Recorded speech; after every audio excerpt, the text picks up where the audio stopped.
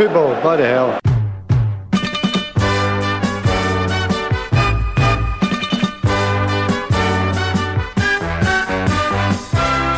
And good evening, everybody, and welcome to another edition of Football Bloody Hell.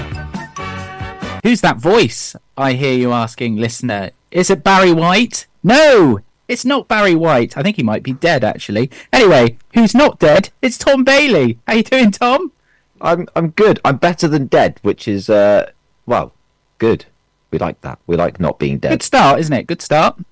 Yeah, stars we mean to go on.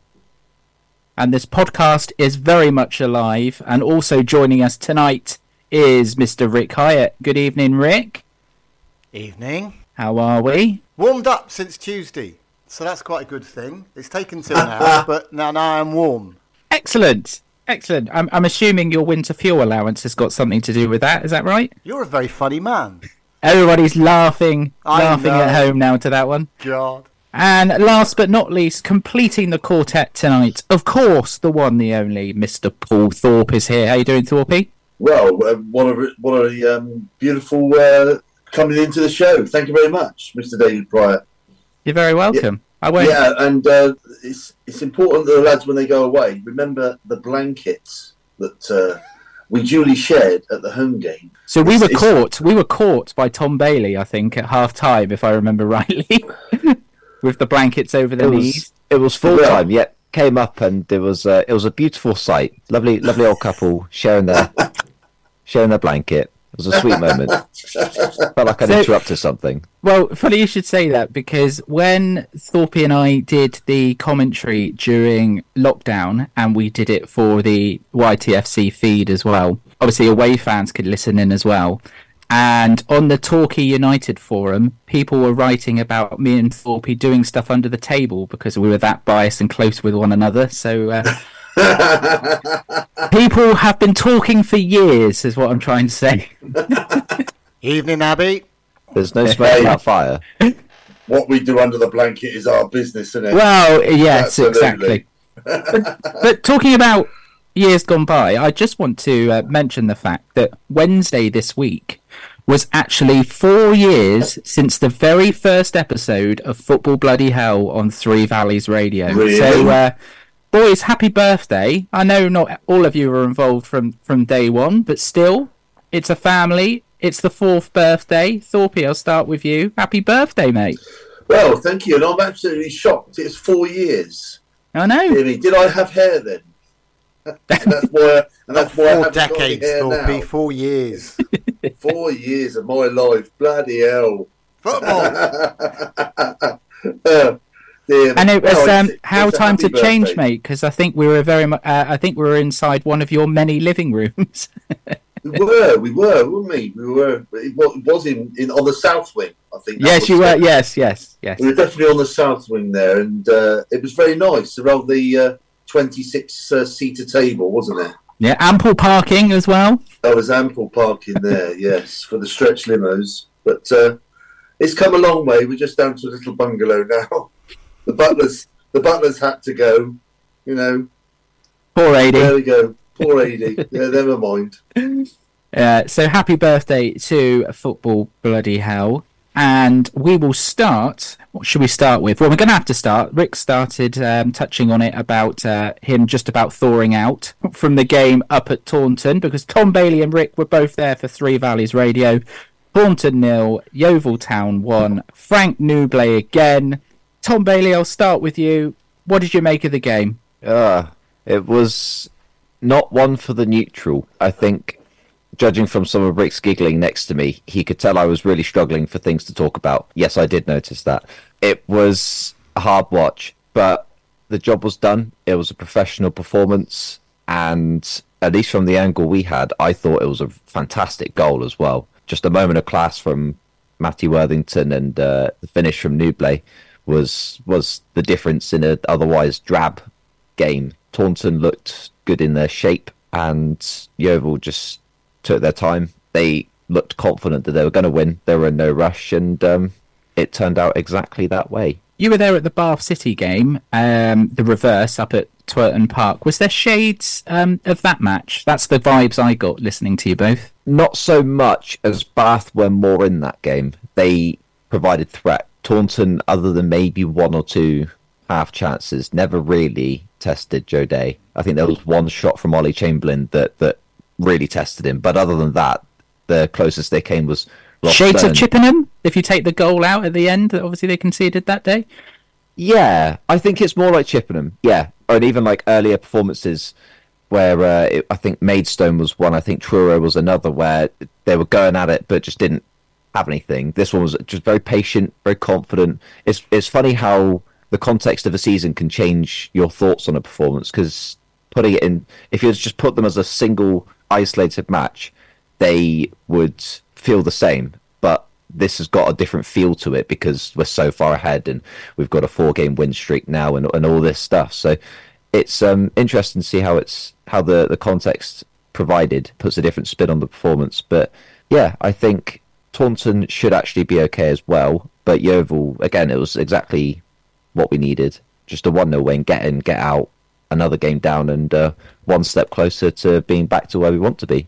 Rick, how many times this season on this podcast have we said that very line? Get in, get out, job done. And that's exactly what happened again. But just putting the performance in the game aside a moment, your first away game for Three Valleys Radio, you've mentioned the temperature. How did you find it? Because looking at the pictures, it certainly looked nice and snug up on that gantry. Very snug. There were lots of commentary people all over the place. You might have picked up some noises in the background of ours at various stages, because that was the only thing that kept me going, was the fact that there were other commentators on my lap, and we're all very good friends at the end of it. Apparently, the next challenge is to go to an away game that's out of the county. So I've got through one barrier. And county or country?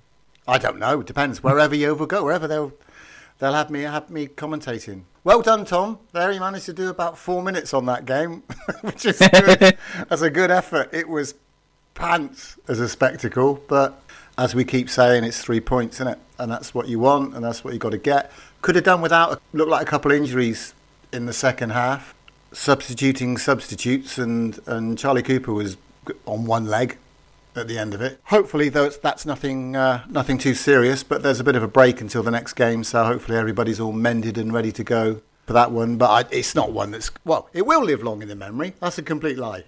But for all the wrong reasons. None of the footballing ones. Mainly for the journey there and Tom's demolishing his sat-nav every 5 minutes, which was an absolute delight.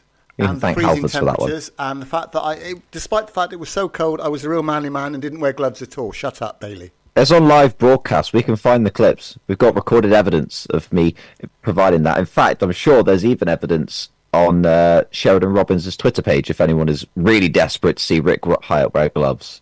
I told her to stop taking pictures of me. Leave me alone, woman, I said. Thorpe, you've spoken about the fact that these games are very much a case of, you try and stifle the occasion, really, and just get the better of it. And certainly defensively, Yeovil very much look pretty solid at the moment. And you know that when they're going to get one goal, it's probably going to be enough.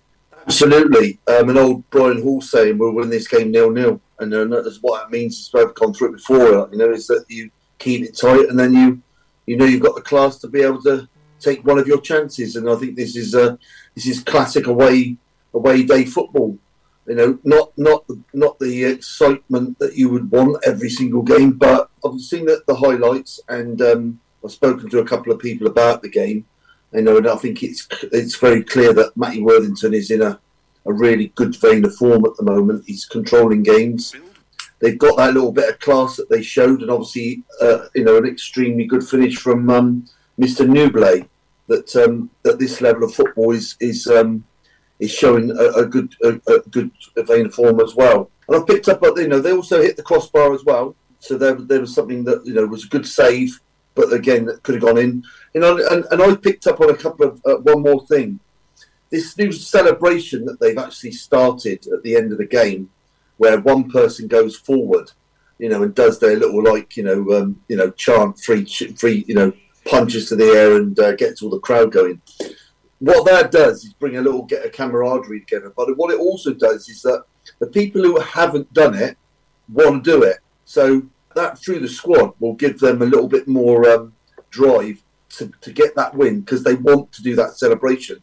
So hopefully that those small things, 13 points clear, it's theirs to lose now, and that should give them the confidence to be able to start picking up some more points and playing some more expansive football. Yeah, you've mentioned it there, Thorpe. 13 points clear after that win.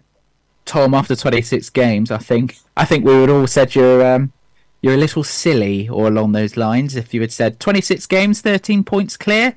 Absolutely, we'll take that. But this is the reality. It's all about making sure that they're just professional enough to keep going and keep going until that final points tally is enough to obviously get them over the line. Yeah, I think even if you'd said 13 points clear at the end of the season, we'd still say you're stupid. So the fact that we've got here and it's just past halfway is a credit to the work that Mark Cooper's done and perhaps to the quality of the rest of the league. But you can only beat what's in front of you. I mean, I put in the group chat the other night, I only think personally there's 4, maybe 5 tricky games left.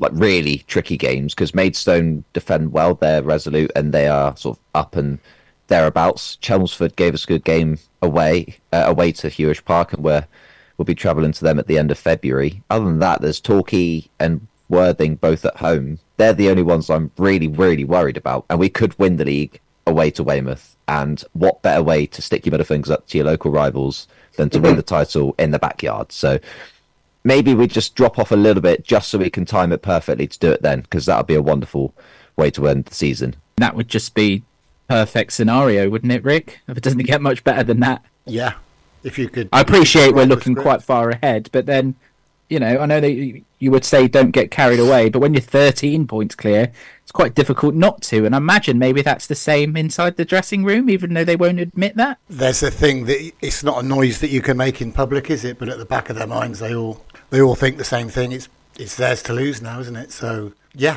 Onto Weymouth, that would be lovely. That old saying of one hand on the trophy. Does 13 points clear almost feels like you've got 9 fingers on the trophy and there's just that last little grip that's just left to get it completed. Counting up fingers could lead me into so much trouble, so I'll avoid that one. We'll park that one. Dave Pryor, thank you very much for that. And can anyone say that on the 11th of January, that you've got any fingers on a trophy anywhere? You don't want to. You think it, but you don't want to say it out loud. I'm purely just asking the question. I think Rick's right. I think, basically, like you can dream about it. I remember a certain Leicester manager saying we can start dreaming now. But you can start dreaming about it. But until the hands are and it's absolutely official. Until Mark Cooper calls a press conference and starts saying dilly ding, dilly dong. Yeah, absolutely. We'll look out for that one. Starts buying everybody pizza. But yeah, listen, you have to start dreaming. I think all the fans will start dreaming of that celebration, which will be long awaited at this football club, getting back to where they, should really start to be. And if we do it, then the real work starts because next season you're going up to a level of football where it's brutal, and they take no prisoners. So I actually think at times that that National League is actually better than League Two, and it's really hard to get out of. So then the real hard work starts, and developing a squad that can cope with that as well. What's really sad on that note, Thorpe, is when you actually look at the National League, it's a competitive league because when you look at the clubs, it's a league of mismanaged clubs, which is why all those clubs find themselves down in the National League. So whilst it's really competitive, it's also quite sad to see as well at the same time, because you look at how big some of those clubs are at that level, and they're a bunch of teams that have effectively fallen from grace. Yeah, absolutely, 100%. It's such a astounding history in that league, and look how long it took for teams like Wrexham and Notts County to sort of like get out of that. And it's like you said, it's such some big teams in that. They're obviously had troubled times like Yeovil have, and now trying to bounce back. And Yeovil bottom unfortunately came in the old National South, isn't it? So hopefully that we can now develop this club. And but also the money you've got to pump into that next level, it's not for the faint-hearted, and hopefully we've got an owner that's prepared to do it as well. That's the other big thing. Do you not think, Thorpe, then, that the squad at the moment, we've said it a number of times, that this is a better squad than we had last season in the National League? Do you not think that it's one that you could keep the bulk of it together and move forward with that, or do you need to revamp the whole thing? No, it doesn't need revamping the whole thing, but there's areas that I think need addressing, which I'm not going to display on air because I think that'd be disrespectful to Mark Cooper and the squad. You know, they're doing an amazing job, and I can't compliment them enough. But the next level is brutal. You know what I mean? Well, some will be contractual situations as well, Thorpe, because obviously Joe Day is on a year's loan and he's out of contract at Newport, so there's potentially a decision there about if he might like to come full time, and if that's not the case, then obviously you've got to try and go out and recruit a new goalkeeper, which isn't easy. Absolutely, and we don't know. We haven't got that crystal ball to see how those talks go. You know, whether other clubs come in for Joe, whether other clubs come in for some of our players that have done extremely well, who we know that can play higher. Strikers who are in a rich vein of form go for a lot of money nowadays. Again, I know it's a different level, but we did really, really well down at Bridport. You know, it's a totally different level. But the next season, we had to rebuild our club, our team, because we only had half the players to pick from, because everybody else had been picked off by high level teams because they were really good players.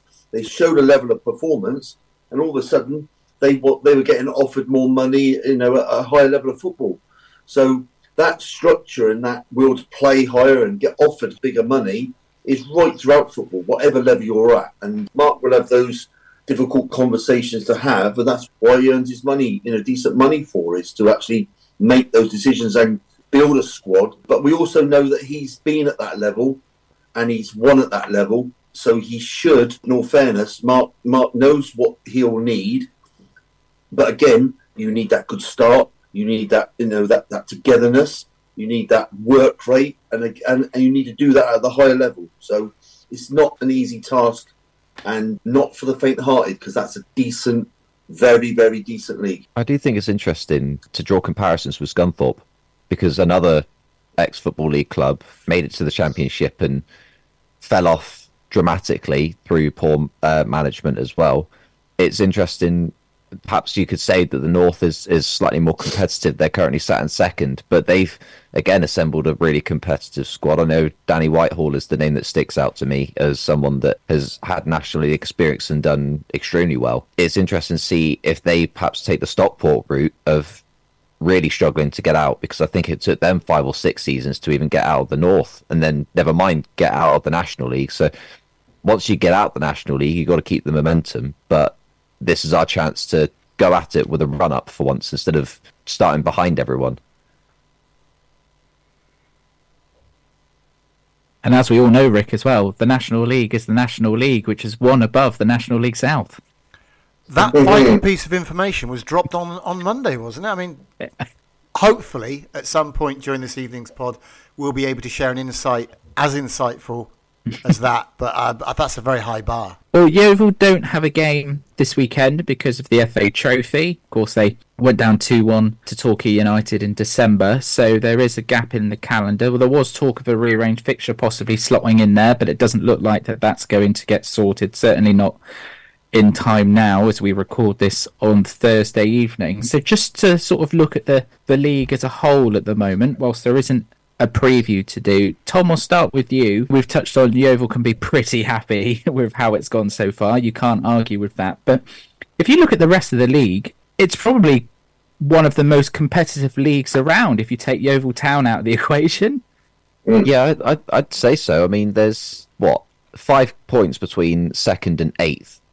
And there's still games in hand to be played as well. I'm sure a ton of them have still got to play each other as well. So it's all up for grabs. There's not more than a 3-point gap between anyone from 2nd down to 18th, and then after that there's a 3-point gap from Western Supermare to Taunton. And I mean, they've got about 1 million games in hand as well. So it's only when you get to the bottom 4 of Eastbourne, Welling, Havant, and Dover that you really see a drop off in quality. And I mean, Eastbourne have sacked their manager and brought in someone new. They've got a draw at Torquay last weekend in his first game. So maybe they've got something to make a point about because they've gone full time this summer as well.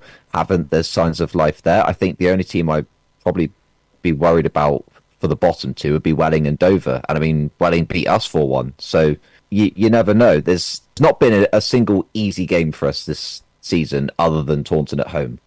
And that was with a record crowd and a weakened Taunton side and a full Yeovil side. That's the only easy game we've had all season. It's been interesting to see just the level of talent at this level.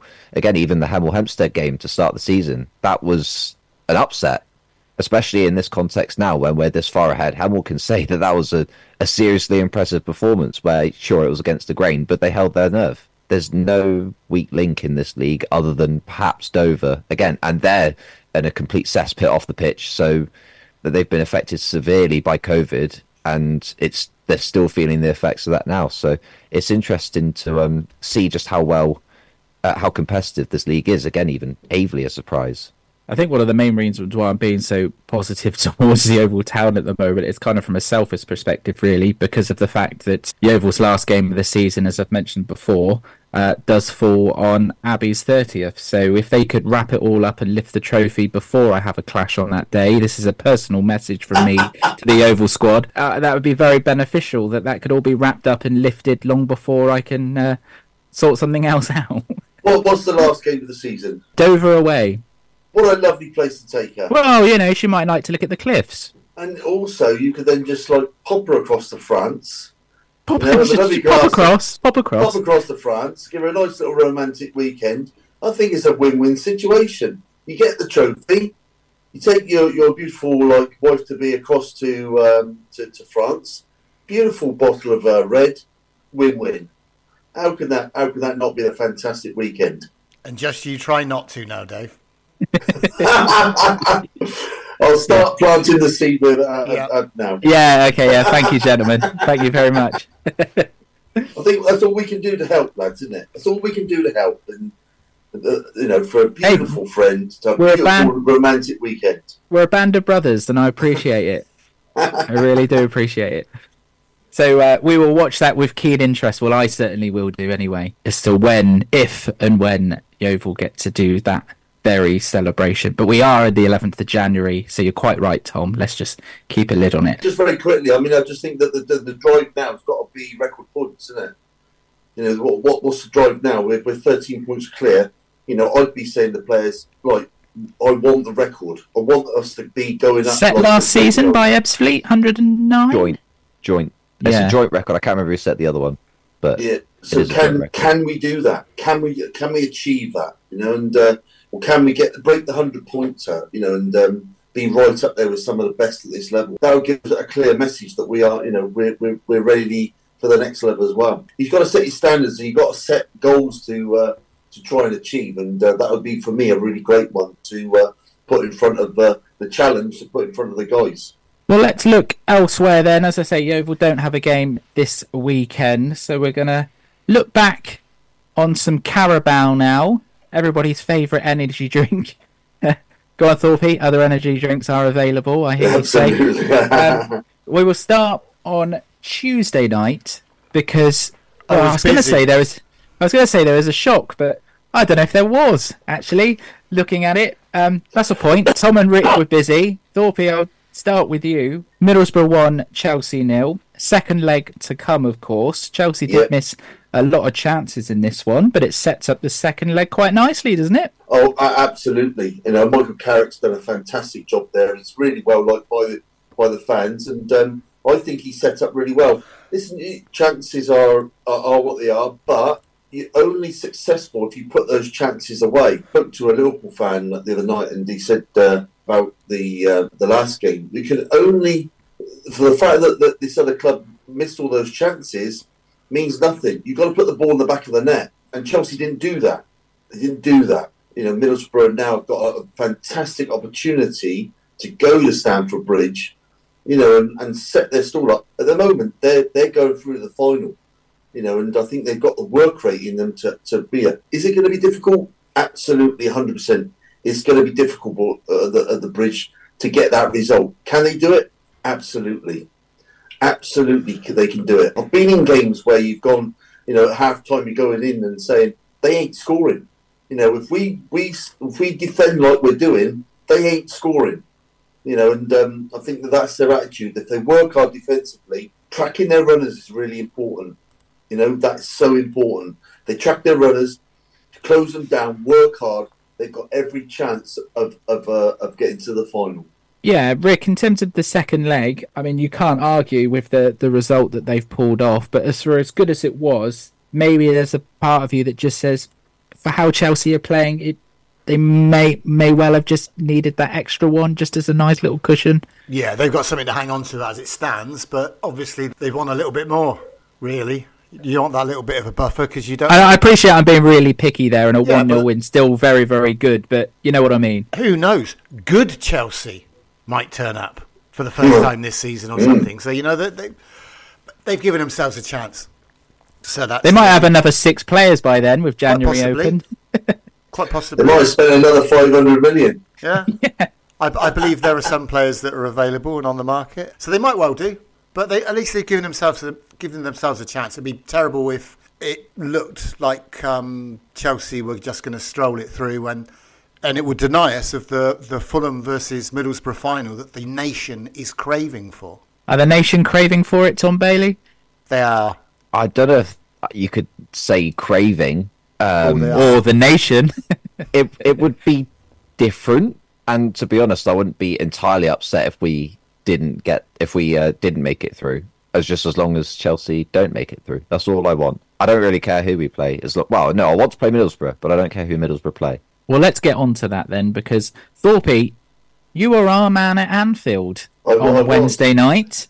Yes. Had you been naughty, Thorpe, and got sent there as some sort of a punishment? You upset someone? What did they send you to that terrible place for? I was even in the Cop End as well. Oh, good Lord. Yeah. Someone hates you. I'm very disappointed that Mr. Pryor hasn't picked up, because he's a very good man with the one-liners, that instead of saying craving, he didn't say craven. You missed a pun, Pryor. Dave Pryor, what's going on? At the chance at having the craven. He's crestfallen. Look at his little face. He's really upset he missed that.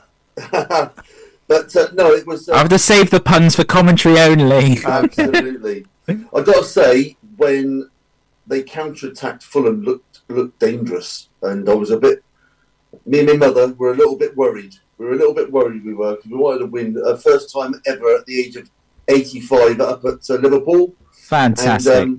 And she got to see a 2-1 win. But they got to say, they did look at and William, well, he defies his odds for age, and he's absolutely a fantastic player. But Liverpool got ahead. They did really, really well. And I got to say, they've got a star in the making in Conor Bradley, right back, who I think really controlled the right-hand side. And although Curtis Jones, which is my mum's favourite, who got man of the match, I thought they were wrong on the night. And I thought Conor Bradley was outstanding in the whole game. The other player that I really liked, and we've got to be careful of, was is it Aaron Robinson, the left back for... Anthony Robinson, yeah. Anthony Robinson, sorry. The left back, he looked absolutely class, and it was a really good tussle between those two. I thought it was a really, really good, He's been linked with Liverpool in recent weeks, Thorpe. Has he really? I tell you what, Joe Gomez was excellent on the left-hand side, but we do need another left-hand side. I think he looks hungry.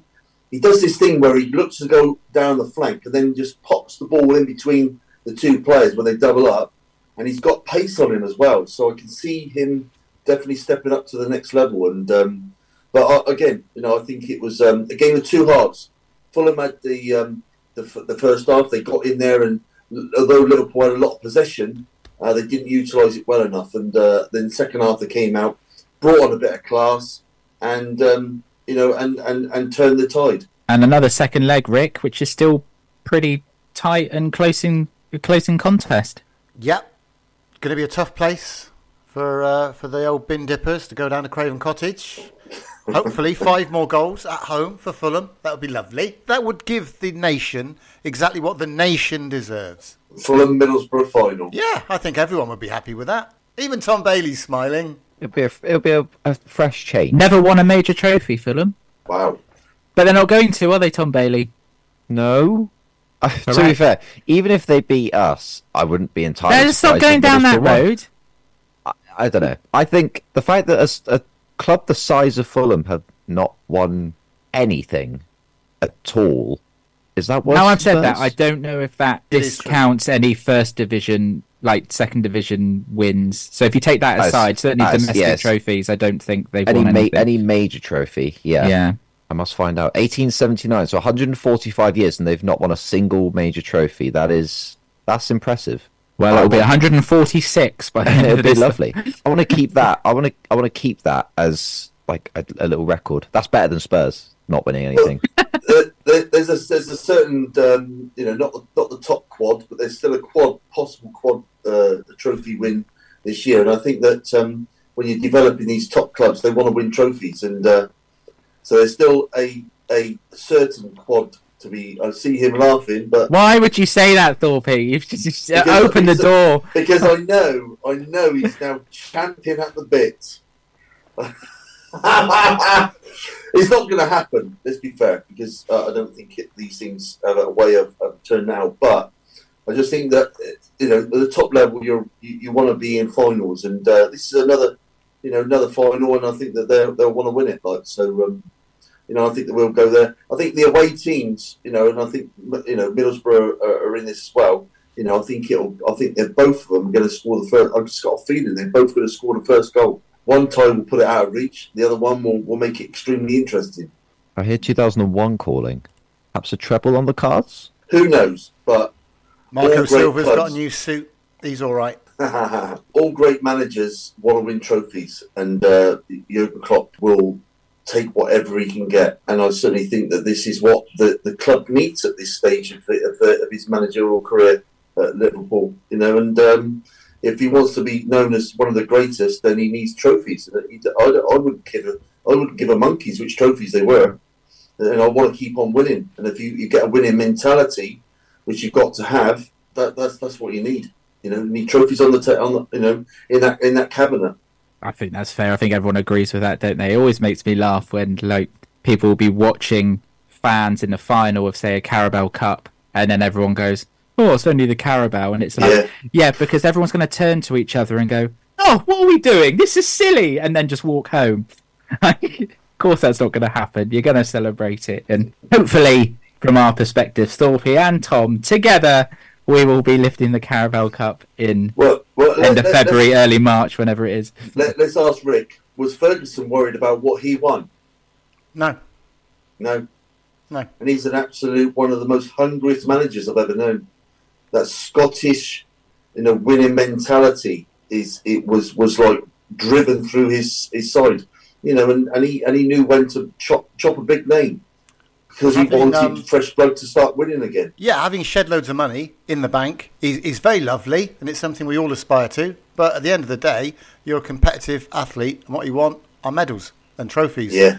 And those days where you're winning these things. So, Rick, do you think it's a relatively new thing in terms of fans digging each other fans out about what trophies that they've won, or do you think that's always been there, but it's just been highlighted by social media? it's always been there. The Carabao or the League Cup or the Milk Cup or whatever. Milk Cup, yeah. Whatever manifestation of it is, it's always the Mickey Mouse Trophy if you don't win it. It's always that one, and it's always looked down upon until you win it, and then all of a sudden it becomes important. But Thorpe is absolutely right. It's winning games, winning trophies. Those are the things that are important, not just picking up your paycheck. Jadon Sancho, Jordan Henderson. There's more to it than that. 100% agree. Well, let's just touch on that very briefly then. I realise we've not got into any of the previews yet, but we're now at the winter break where the Premier League splits between 2 weekends. So we've only got half the fixtures, so we should have a little bit of time to just talk about the January window opening. Rick, you've mentioned it there. A couple of deals that have already gone over the line. Sancho back to Borussia Dortmund. Going home, initially apparently. On loan. Going home, as he said. Timo Werner, of course, has completed a loan move to Spurs from Leipzig. Loan moves very much dominating, as you would probably expect for January. And the third highest profile one, if you want to call it that, is Eric Dyer completing his move to Bayern Munich. So, Rick, I'll stick with you. Any thoughts on those three in particular, I guess we'll start with Sancho from your perspective, because United, no doubt, will obviously be, whatever happens, will probably take a loss on the investment for Sancho. But I guess from their point of view, they're hoping that he recaptures some form, and hopefully that might just put the price tag back up again if anyone wants him in the summer. Well, that's the whole sole purpose of it. Get him some games, get him some resale value. If he's just sat at home playing on his PlayStation, training with the kids and eating his packed lunch, he's not going to attract any buyers, is he? So people who want a professional athlete with an unprofessional attitude, there's your boy. But he'll get some games over at Dortmund. They love him over there. They know how to cope with him. So it's probably, as it's turned out, it's the best solution for everybody, for all parties concerned. They get a player they know and who can perform at that level for buttons, really. So everyone's happy. Tom, Timo Werner at Spurs, it's raised a few eyebrows, that one, but he's still only 27 and he's still got a lot to offer. There's no doubt about the pace that he's got, and there's been quite a few examples of players who have gone to Chelsea, hasn't worked out, gone to somewhere else, and then really thrived. So what camp are you in with this move? I think it's mainly just cover for Son, and then he'll just play a bit part role until the end of the season if he plays well off the bench or does well like Kulusevski did when he came in. Then maybe they activate the clause. I hear it's not very much compared to what Chelsea paid initially. I think he's not quite been the same since he went back to Leipzig from Chelsea. Obviously, he was on fire before he arrived in England, but you never know. Maybe the touch of Ange will allow him to express himself better. I was very excited when I heard that Liverpool were linked with him before he went to Chelsea. I still think there's probably a really good player in there. It's just we were thankfully proven wrong to not. It's amazing how football plays out like that, isn't it? With transfers that you think are going to go one way. Because I was of the opinion that it was going to happen, and I was quite gutted when it didn't happen. And then everybody moves on. And I'm still waiting for Nabil Fekir to be announced. I don't know when that's going to happen. One for the ages, that one. He was in the kit and did the media stuff as well, didn't he? I'm pretty sure. And then there's an interview that he's done somewhere as well. There was an interview and everything, and then they cancelled it. 4P, Eric Dyer, he's somebody who's maybe frozen out. It's probably a bit harsh. I don't know. Maybe that is accurate. But it wasn't that long ago. People were talking about Eric Dyer as almost like the Messiah, because he was that player that could play defensive midfield and also anywhere across the back line, and he was seen as he was a key part of the 2018 World Cup when Southgate's boys first got to the World Cup semi-final. But since then it seems to have sort of only drifted one way. Would that be fair to say? Is this a move that kind of benefits everybody at the moment? Yes, absolutely. But flipping out, what a move. I mean, what a move. How much do you think Agent Harry Kane had to do in this move? Agent Harry Kane needs to take a massive pat on the back. Do you know what I really want? I want to see this. I've got a picture of him here about his transfer, and I've seen Dyer with a smile on his face. I want to see him enjoy his football, because as a central defender, he used to play midfield, defensive midfield. They dropped him back into the line, and all of a sudden I said I've seen him for about 5 or 6 games. I said he could be potentially one of the best central defenders in the world, right? And then all of a sudden his form just dipped off. I don't know why that was, but he's been given an opportunity now at one hell of a European club. Again, it's got to be one of the biggest clubs in the world. And he's played in the continent before, because I think he came through the Sporting Lisbon Academy, didn't he? And has played games in Portugal. So absolutely. I just wonder, the Bundesliga, he might sort of find himself again, and who knows, get him back himself into the England squad. Yeah, well, there's certain players have gone across, like say, I forget the guy's name, went to Italy. Smalling, and he's resurrected his career. A big club, and now the fans absolutely love him over there. I think Dyer's got the opportunity to have the same thing happen to him, at Bayern Munich. It's a different style of football. I think it's slightly slower paced, still competitive, mind. And I think it will suit him really, really well. It'd be interesting to see where they play him. I think it will obviously be at the centre half, but he could be adaptable for them as a defensive midfielder as well. And I just think that it's a great opportunity. I think Harry Kane they've spoken to him, manager knows him, and I think that it's a great opportunity. I hope he grabs it with both hands. Right, lads. Prediction time ahead of the Premier League weekend. Like I say, it has been split over 2 weekends. This sort of winter break that we have in the Premier League, if you want to call it that. So it has watered down the offerings, so to speak. But what better way to kick off than on Friday night? Burnley Luton. Tom Bailey, start with you. What's going to happen here at Turf Moor? Well, I was hoping you weren't going to start with me. Oh, yes, baby. Oh, God. I don't know, because Burnley are inconsistent. They will play well a lot, but just not. This was moved as well, wasn't it? It was scheduled to be somewhere else, and I think I saw it was moved because of Luton having to play a rearranged game against Bolton in the Cup, I think, and they managed to get it brought forward. I think that's right. Wouldn't surprise me. Oh, I think it was meant to be played Monday. But they've got their FA Cup on Wednesday. At least that's what's happening with the other weekend. But I think Luton could come away as 2-1 winners, just because Luton are a better football team than Burnley. And I think it's as simple as that. Burnley could throw a wobble. Throw a surprise, and Luton could wobble. But no, I think it's going to be a 2-1 Luton. Do you think it would be a surprise if Burnley won this one? Somewhat. But I think as well, it's not out of the realm of possibility. I realised how high my voice went when I said that. Is that going to be a surprise? I think there's not really injuries. Well, too many injuries in either team as well. So they're not far from full strength. So I think it'll be a good game, really good game, because Luton, as much as they sit deep and counter-attack, I think they've got some really interesting players and a good way of playing as well. So I think it'll be a Luton win, and a solid game at that. Rick Hyatt, any advances on 2-1 Luton? How do you see this one playing out? Pryor's back, is he? I thought it was on a different podcast then for a minute. I think Tom Bailey is correct. It will be just a 1-goal margin, but it'll be 1-0 to the Luton Town Hatters, and Ross Barkley's going to score.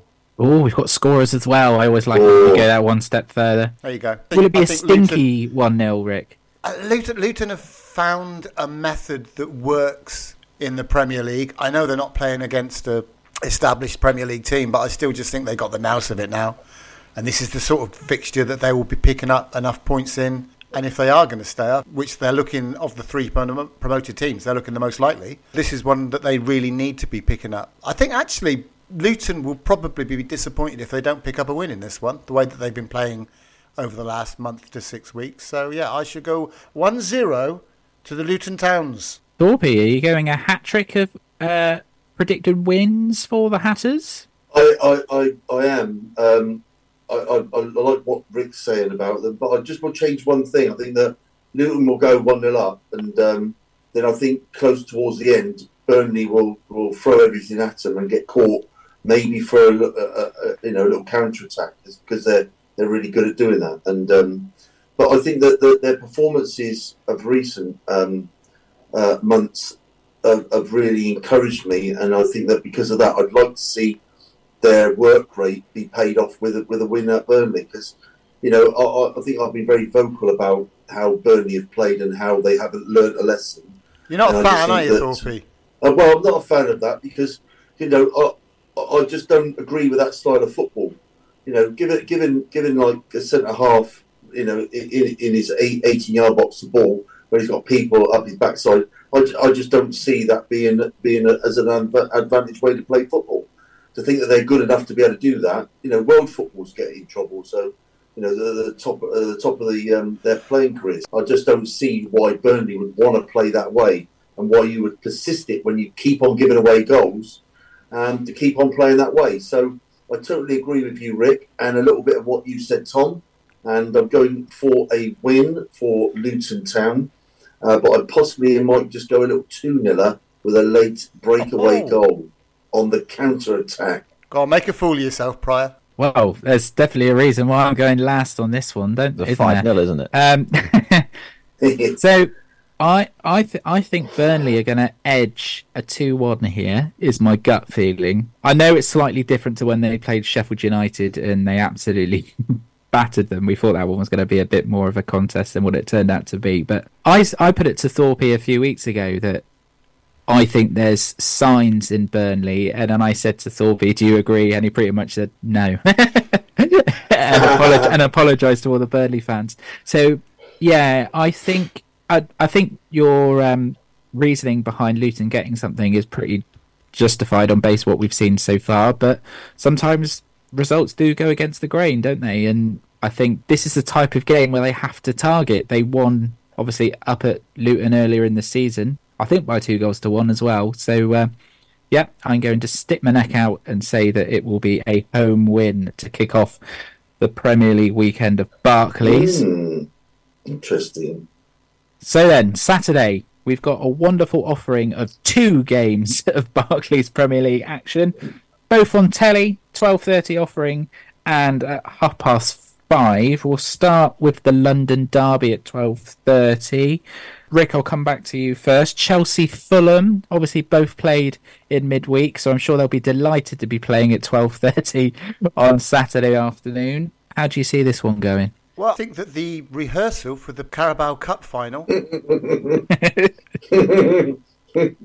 of the 2 options that are available to the viewing public for the Carabao Cup final, 2 palatable versions. I think there's every possibility. Are you ready for this, Hilda? This could be a Desmond. You could go Desmond.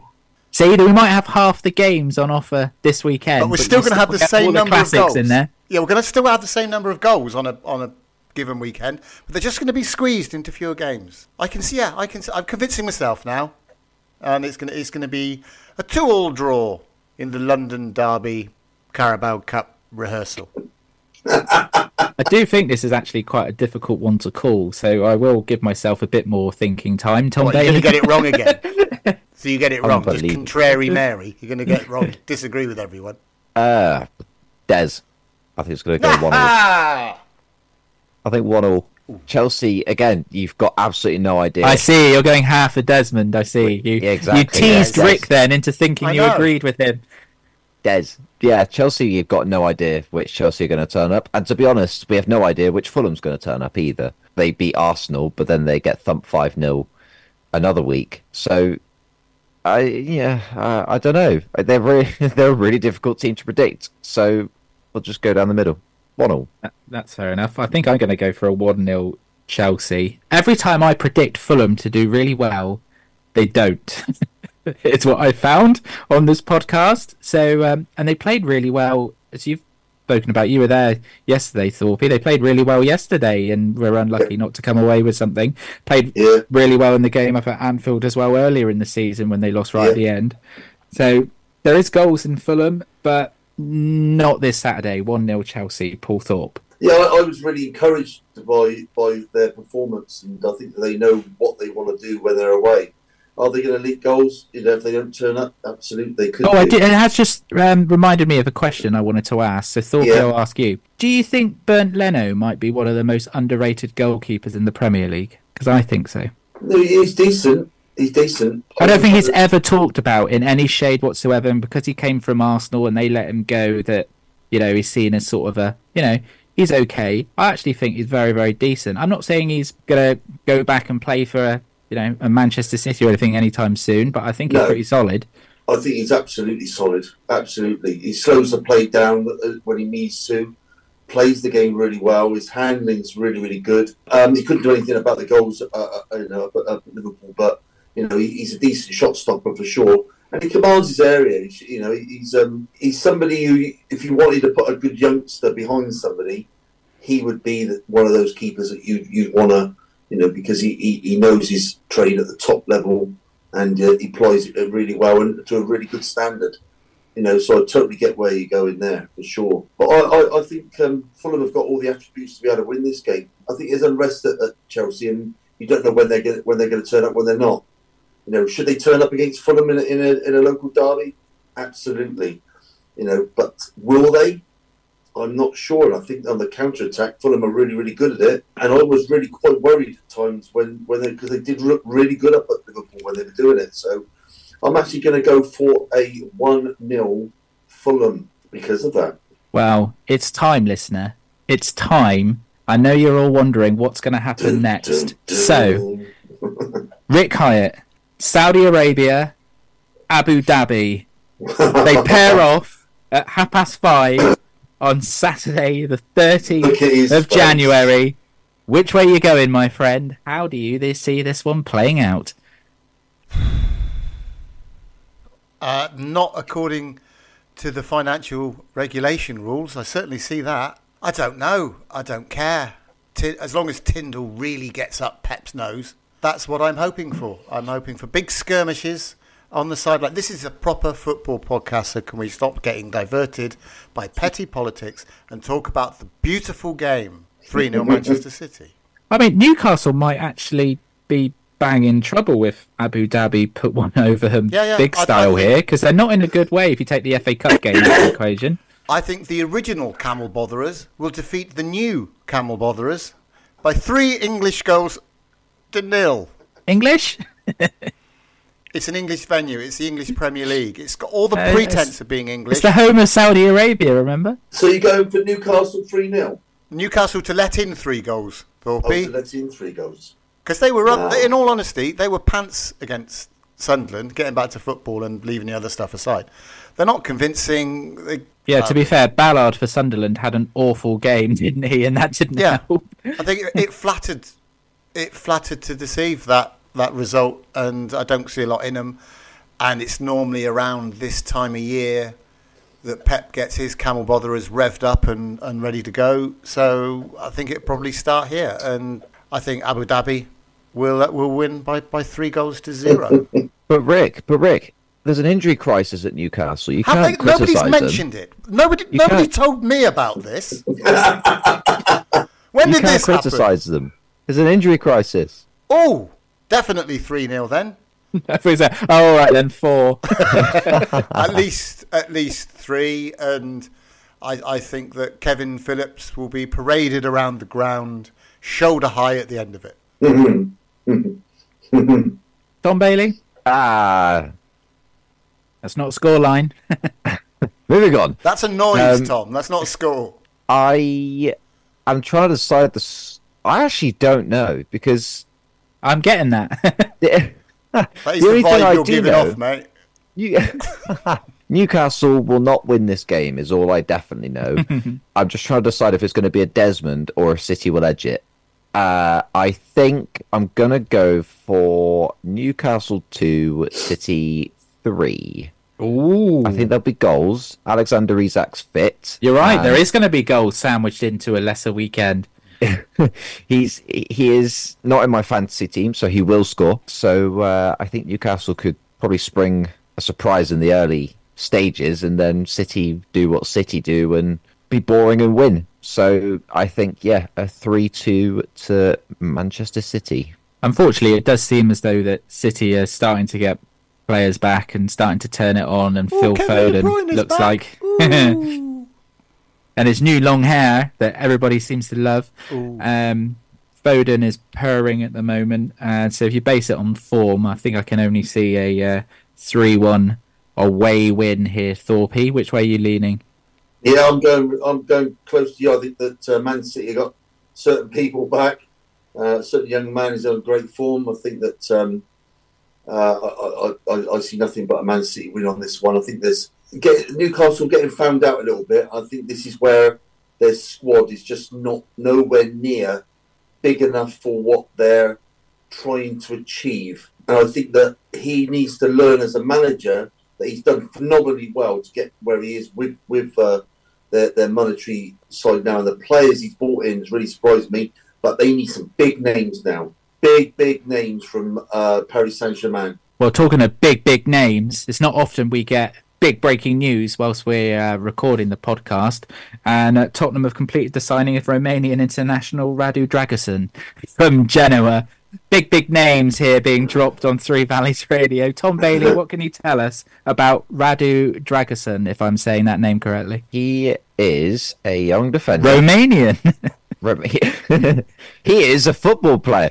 He joins from Genoa, and I hear that Bayern attempted to swoop in at the last second, Yeah. and he turned them down. So he's keen on coming to Spurs. So he's going to be fit and ready to go under Ange Postecoglou, as AD will expertly announce. And I don't know if it's if it's involved in the same deal, but Jed Spencer's gone the other way on loan. So I'm not sure if they're related. I'm not sure if it's Not just quite a sure what's separate happened to deal. Jed Spence, because when he was at Forest, he was electric when they went up, and then he went to Spurs, went on loan to Rennes, and then I don't know, it feels like Spurs He's, was just the wrong move for him. Yeah, I think there was a post that he put up after the playoff final, basically sticking his middle fingers up at Neil Warnock, who said he was not going to amount to anything. And Neil Warnock is looking rather right at the moment. I think there might be some attitude issues, but he's still young, and I'm sure he could iron them out. Dragusin, I don't know much about him as a player, but I can only assume he's a young, sort of modern defender that can play from the back and run with the ball. So it'll be interesting to see how he does alongside Van der Ven. I imagine he'll partner because Romero is suspended every 2 weeks, so he'll probably play the majority of the games. And You mean that Dutch fella?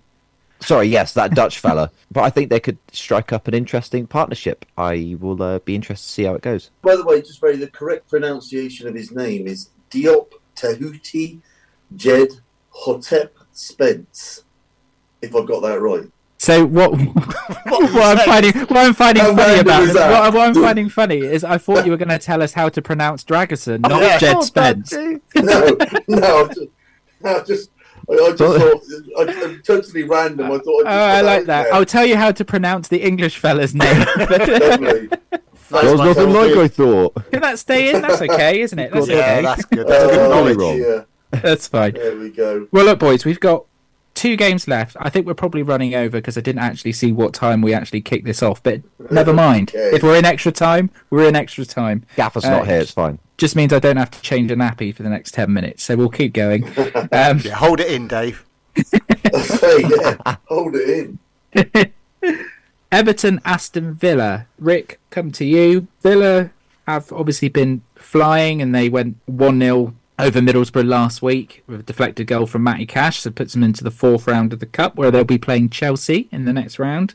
Everton have not dipped in form as such. They were playing quite well post the points deduction, but they have not picked anything up over the last couple of weeks. How do you see this one with them being at home, or Villa just too damn strong at the moment? In Carabao Cup semi-final week, this is showing me age now. This is the most like League Cup fixture ever, because I think they played, was it the 77 League Cup final, and it went to about 18 replays or something. They seem to be on every week. This is the most played fixture, isn't it? That they Yeah. always talk about on Match of the Day. Yeah. Yeah. And it's 2 proper clubs, as we like to call them, within the game. And I think that the Everton Toffees are going to come out victorious. Ooh. One Do goal you? to 0 goals. Because Villa don't travel well, and they didn't look great in the FA Cup. So I got a funny feeling. Calvert-Lewin's red card overturned. Who'd have as thought? well? Who'd have thought an absolutely bonkers decision was going to get overturned in this strange footballing world that we live in? But yeah, I think Everton will do it 1-0. Just on that, Rick, we spoke about it on Monday, Thorpe, about that decision, Calvert-Lewin. Yeah. Are we even more of a on dangerous ground now? The fact that referee gave the red card, VAR agreed with the red card, and now the appeals process have said that it's not a red card. So we've got the on-field referees, the VAR setup now disagreeing with the appeals process. Like, it's even gone one step further now that it's contradicting. Do you see what I mean? There's too many. Yeah, Could because be, later. couldn't be. But then you can look at it another way, and you can say that the right decision has been made. It's just it took three goes at it.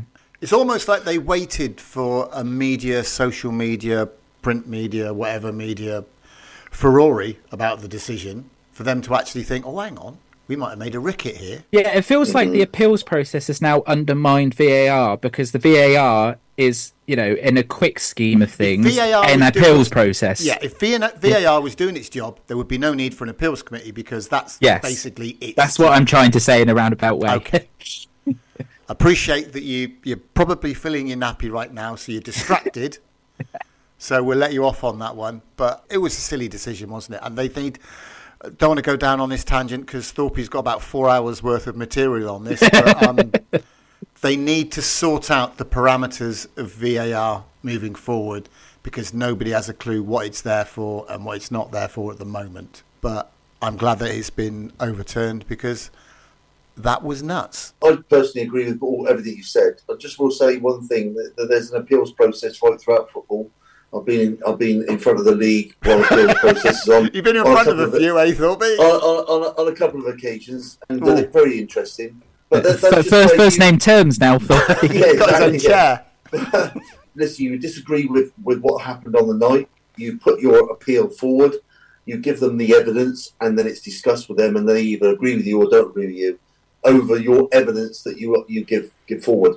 That is no different to what we're seeing, but unfortunately, at the top level, it's so public that it's scrutinised. Well, that's just what I mean, Thorpe, because where the difference is now is that your VAR is what your appeal should kind of be in a way, if you see, because that's reflecting back on what's just happened. Yeah. So it's like now when you're appealing, the ref's got it wrong, the VAR's got it wrong, so there's twice the incorrect decision making. But then if what Thorpe says is right, the process of it, if you get the opportunity to put your point of view, you don't get that with VAR or a referee, do you? So that's where it is different to those two, I guess. The appeals process will still be the same afterwards. Yeah. But obviously it's more scrutinised because... Imagine that, the appeals process happens during the game. Right, everybody sit round. Yeah, all sit down, yeah. Because in front there of aren't enough... 5 league representatives. Yeah, there aren't enough delays in the game now. We need a bit more. Or with their English, suit and tie on, with their badge nice and shined up. Right then, Thorpe,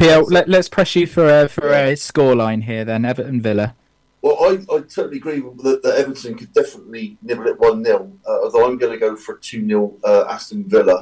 I know they don't travel very well, but I just think there's so much class through that team, and I certainly get where you guys are going with Everton, because they're definitely the side that could nibble away at a 1-0 win, and they're for sure. But I just think I really enjoy watching Aston Villa play. I hope they play well, and I hope they come out 2-0 winners.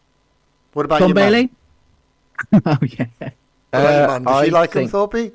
Sorry? Does your mum like him? No, she's not too keen on the old Everton, because she's a Liverpool fan. But she really enjoyed her brandy and lemonade, so that was really good. Kept her nice and warm in the night. All as well. I think it's going to be a Villa win. I think 3-1. Everton out of form is the main reason, and Villa will find a way as they're slowly developing that mentality needed to challenge for trophies. So I think a 3-1. I don't even think Everton will play that bad. I think Villa will just be better, and the fact they're out of form doesn't play well to Everton's favour. They've had a tricky run as well, Everton, their recent games, Spurs and City involved. So, yeah, I think Everton will lose. They can reset for the next one. Right, let's get on to the next one.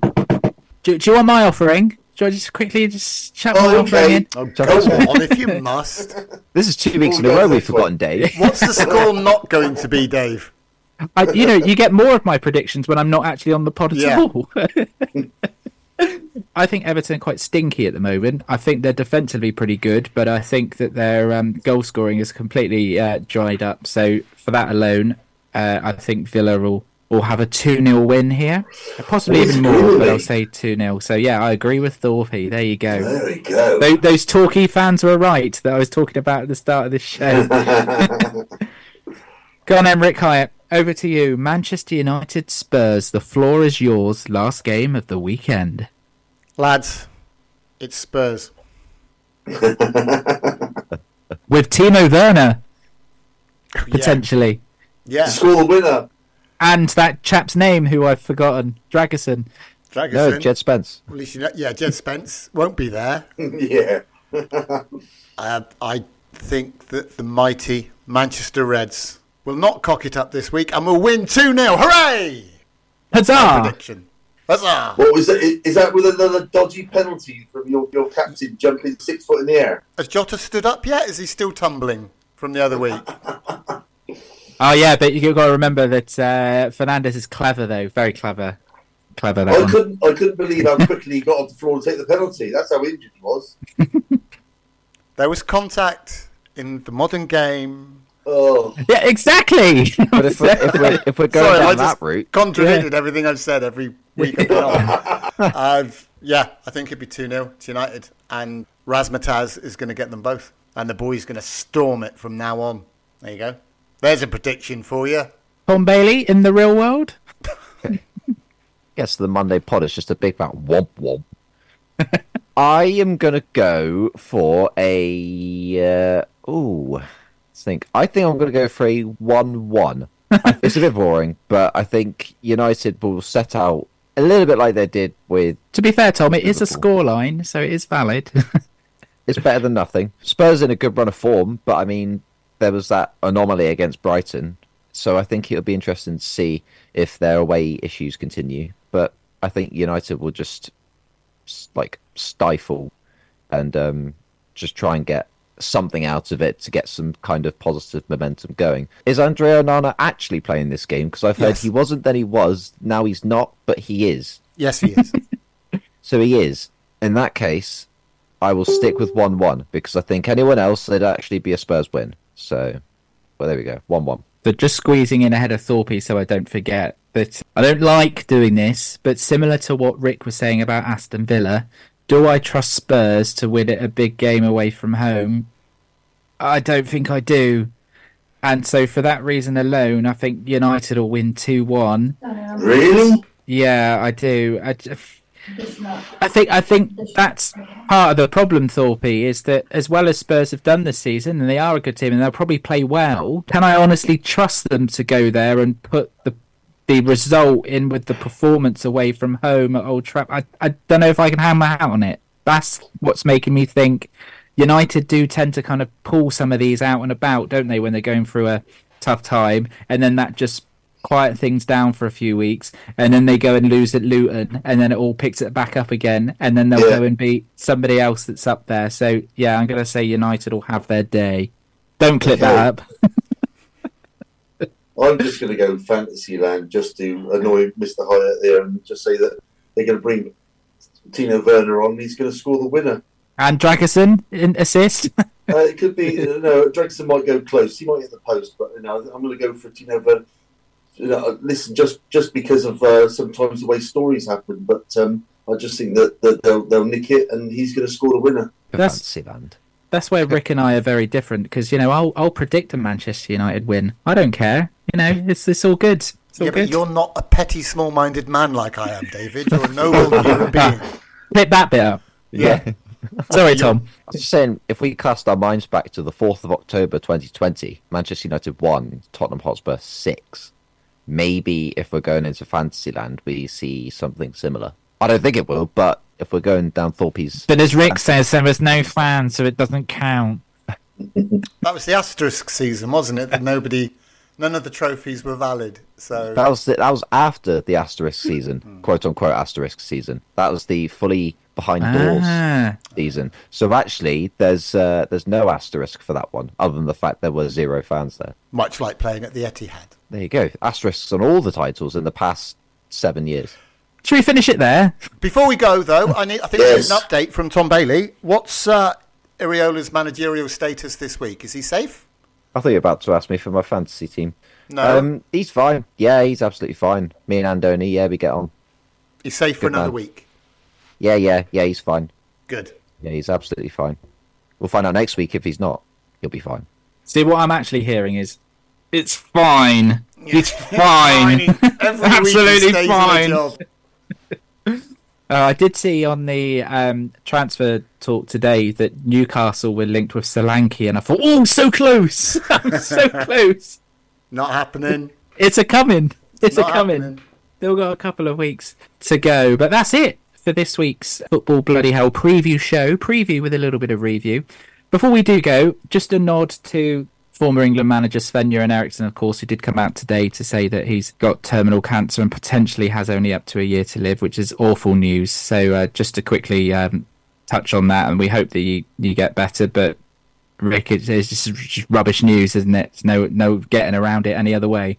Yeah, it's awful news, and he's actually been quite stoic about it and quite level-headed. He's treating it as the best he can, I suppose. He's making the best of a really, really shitty situation. So, yeah, obviously our best wishes go to him and hope that whatever time he has got left is quality time. Yeah, not much more to add to that, Thorpe, really? No, absolutely well said. Wishes to him and his family. Yeah, and Tom, finally from yourself, it might not have worked out how he wanted it in England, but he's still a charismatic individual and somebody that's still thought of quite fondly from just being involved around the golden generation at that time. Yeah, I think a legend of the game. I think he is the first England manager in my living memory. I wouldn't necessarily say he is the one I would associate with England the most, but he can go down as a legend. I think he's made headlines wherever he's gone as well.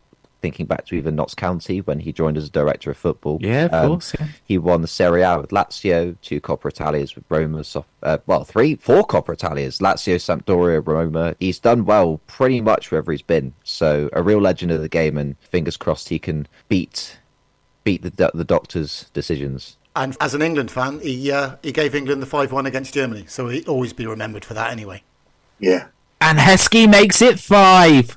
What a way to finish tonight's podcast. So, Rick, thank you very much for joining us, mate. Always a pleasure. Pleased to see that Jordan Henderson has cured homophobia.